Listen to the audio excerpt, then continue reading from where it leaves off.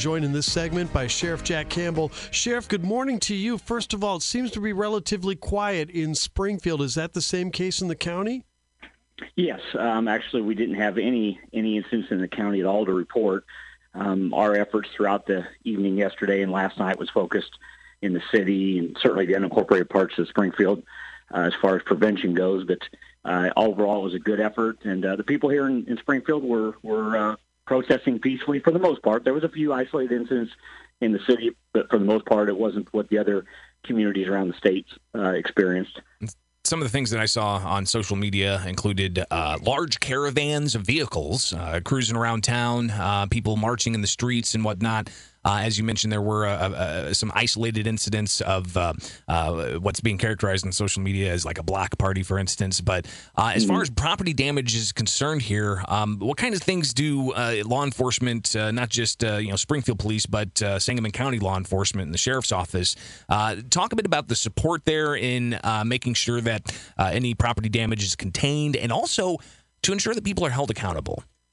Sure. And I want to start off by complimenting Chief Winslow at the City Police Department. He had gathered all the chiefs of the municipalities that touch Springfield and myself yesterday on a phone conference and, had expressed what was going to happen throughout the evening and asking for any additional units we could all provide. I know we doubled our manpower starting at 6 p.m. yesterday through about 3 a.m. today. And I know most of the other chiefs had offered up an officer or two, and we were asked to patrol the main corridors. Like we handled basically Dirksen Parkway from Stevenson Drive up to Maiden north of Walmart. And I think that extra effort actually prevented any other possible scenarios out there. A strong police presence oftentimes will prevent that. But yes, there were, there was only 2 arrests made. And they were, at least one of them for sure was a Springfield resident. The other one I couldn't confirm. I believe he was also from Springfield. So that was pretty good that there was only a couple incidents in town. And, overall, I think that the protesters, have the right to protest peacefully, and we have no problem with that. And I think for the most part, they did it. And I think it was 2 distinct groups of individuals. I think that the ones that were protesting, and even though they were blocking some roadways, that wasn't anything that was causing any major concerns. But there was a separate group that chose to take advantage of the situation, and there was some looting and criminal damage that happened in the city throughout the night. But for the most part, again, I believe that we dodged a bullet, so to speak. Sheriff Jack Campbell's with us on News Talk 94.7 and 970 WMAY. Sheriff, as we go forward this week and in the future, what extra measures will the department be taking? Will it be similar to last night, or will it be scaling down a little? Yes, very similar to last night. And Chief Winslow was still texting me at about 2:30 this morning, so he's on top of it. And the plan is still to have that type of presence again throughout the city, and certainly at the edges of Springfield. I know the state police was handling the White Oaks Mall and shutting that down out there, and we will continue to do that. We have another protest scheduled for 3 p.m. today. And again, hopefully this is a peaceful protest. And I know that the organizers are working hard to ensure that it is peaceful. We have no qualms with the organizers. They are trying to do their best to control it. And we will continue that stepped up presence. And we will use good discretion and good restraint when it comes to dealing with them. We know that it's a very emotional situation for so many of them, but we cannot stand for the looting and criminal damage to happen. And we will make arrests, and we will hold those people accountable. Sangamon County Sheriff Jack Campbell joins us with the News Talk 94.7 and 970 WMAY morning news feed. Sheriff, of course, what's happening here is you've got people who have seen just one too many instances of a death in the hands of law enforcement across the country. And they seem to pop up, and then maybe some of the outrage fizzles out, but this one has not. I mean, there's increasing outrage across the country. As a member of the law enforcement community, what's the message this kind of, distrust of government, this level of animosity there may be, and just a desire to have some significant change? What does that change look like, in your opinion, and what message do you think law enforcement's receiving from all of this across the country? We would ask that people look at these as isolated incidents. When you look at the millions and millions of police contacts every day throughout this country, it takes one like this. And in my opinion, from what I know, clearly that officer was wrong for what he had done. And, that person had been subdued and neutralized, and there was no reason for that.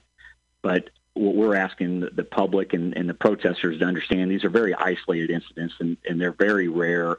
It's unfortunate that this was caught on tape and that it fanned the flames so heavily. But again, I'm recognizing that, in my opinion, that officer was wrong. And, please understand that, and don't hold every police officer accountable for one officer's actions.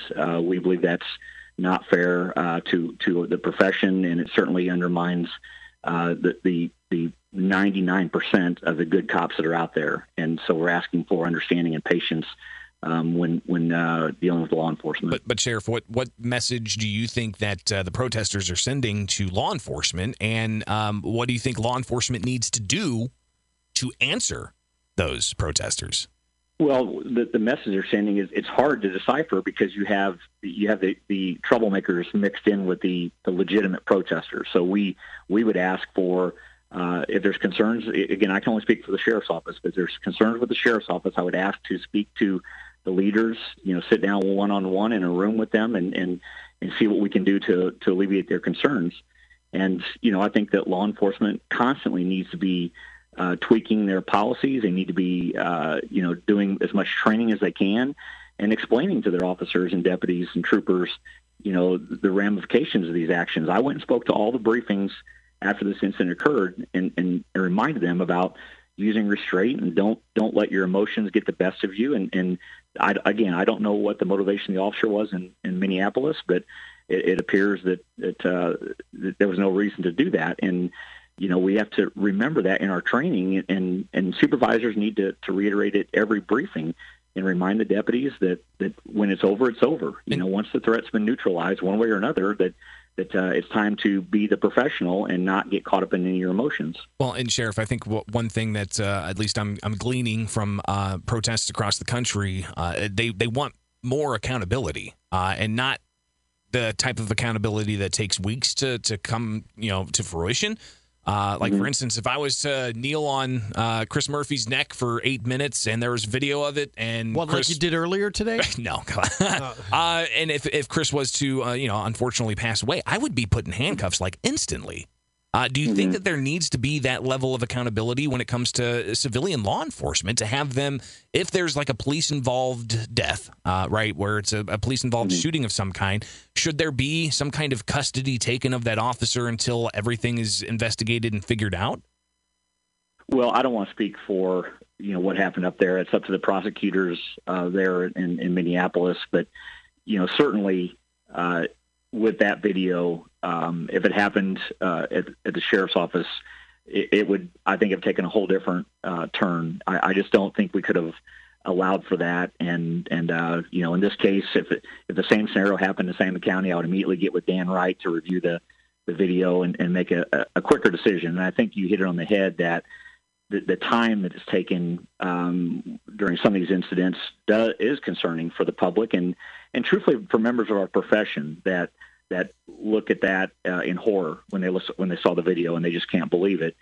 So yes, I think that like many situations, how quickly you respond to it can alleviate it, or if you're slow to respond to it, it fans the flames. So we will learn from that also, and knock on wood, keep my fingers crossed, everything, that nothing like that ever happens here. But I'm certainly paying attention and learning from that, how we should respond here in Sangamon County. Sheriff Campbell, first weekend of the outdoor dining, I know there were a lot of squads that passed the main gate when I was over there, and you were keeping a close eye on it with the department along with the Springfield Police and more. What's your assessment from the opening weekend? Were people following the rules?